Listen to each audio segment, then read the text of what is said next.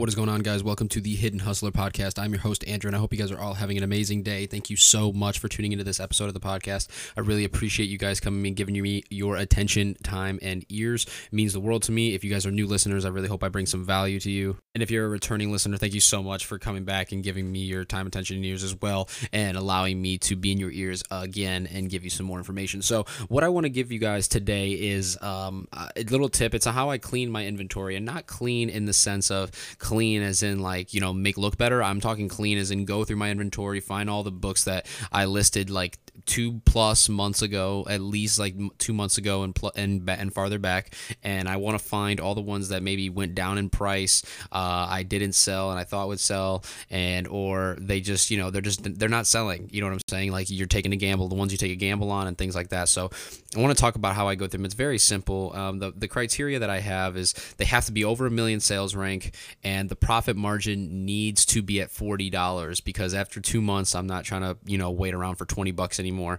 That's, what I'm saying? Like, that should happen in the first month and maybe the second one. If not, that's it. But I'm going to be looking for the minimum profit margin to be $40. Okay, just because after 2 months of it sitting in there, unless it's $40, to me, it's not worth it. You could set this criteria up however you please, right? But the purpose of this is to save money on monthly storage fees, because I'm just going to eliminate these from the inventory, because I'm not going to wait anymore. They're not going to bring me more than $40, which most of them aren't, because price had gone down for me and consider that's what happened.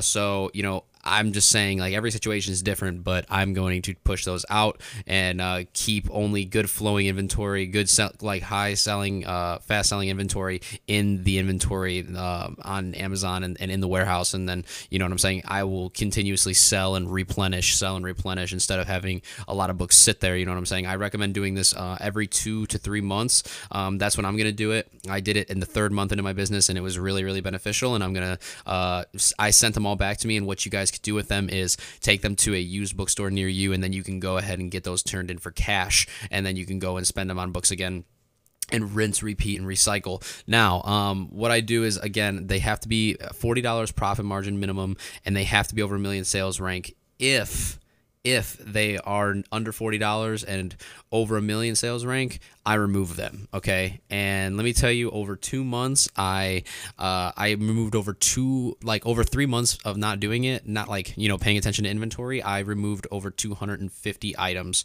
from inventory. Right, so I just want to let you know that yes, it's got to happen. Sometimes you can't let Amazon's automated system of removal go through and remove your items, because they're not going to remove items that aren't selling. They're just going to let them sit there and not sell, and they're going to make money on you every month on your storage fees. So I just want to bring this tip to you guys, because this is what I'm doing now every 2-3 months, and I want to bring this to you guys as a strategy that I do that you may see benefits from and value in, because hey, you're like me, you're picking up volume, and you're gambling on some books, and then you don't really write down what you're gambling on. So it's what I'm saying, you're just kind of in the moment, you're like, okay, yeah, this is worth a shot. I'll take it and gamble and see maybe if it'll sell or not. If I buy it for $2, will it do this sale? You know what I'm saying? So there are books like that you take risk on, and then you forget about them because you go sourcing again and you just forget. So this is a good way to keep on top of those type of things, and stay on top of the books. Make sure, I like to do 2-3 months, because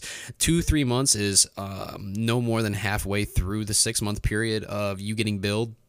So if you realize at the 3-month mark that all these books that you're seeing at over 1 million sales rank aren't selling, and you're like, yeah, okay, and they're not even really bringing you the profit that you even feel it's worth anymore, after 2 months or 3 months, you cut your cost in half, rather than if you waited 6 months, because now you can remove them after 3, and you won't get charged those last 3 months. So you're cutting your cost in half pretty much. So that's why I would do this. You know what I'm saying? There's a benefit to this. That's why I feel it's so necessary. I believe in it, and that's why I wanted to share it with you guys. So I hope you guys enjoyed. Thank you so much. That is all I do, and I will also filter it by the date created. Okay, so all you got to do for that is, it should be already a column in your inventory. When you click on the inventory tab, it should say column date created. If you don't have that, in the top right, it'll have preferences tab. You can click on that preference tab, check mark the date created checkbox, and then save. Scroll down and hit save, and then it'll pop up for you. And then I would filter it by the oldest created first, and then I would go through and look at all those books and go through each individual item and see after what's been. I would scroll down to whatever is 2 months past like 2 months in behind, and then I would start scrolling up and going through all the sales ranks and just seeing which books I need to get rid of or which inventory I need to send back, and we can redispense it and get cash and then restart the cycle again. So yeah, that's my method. That's my strategy. If I update it on anything, I'll definitely give you guys an updated podcast on it. But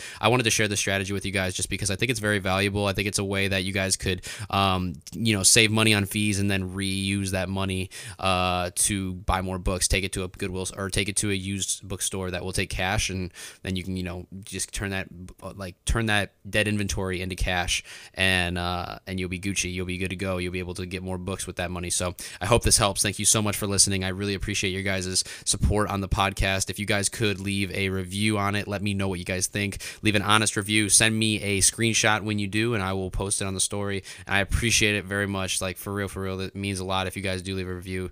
But other than that, I hope you guys have an amazing day, and I'll see you guys in the next podcast tomorrow. Peace.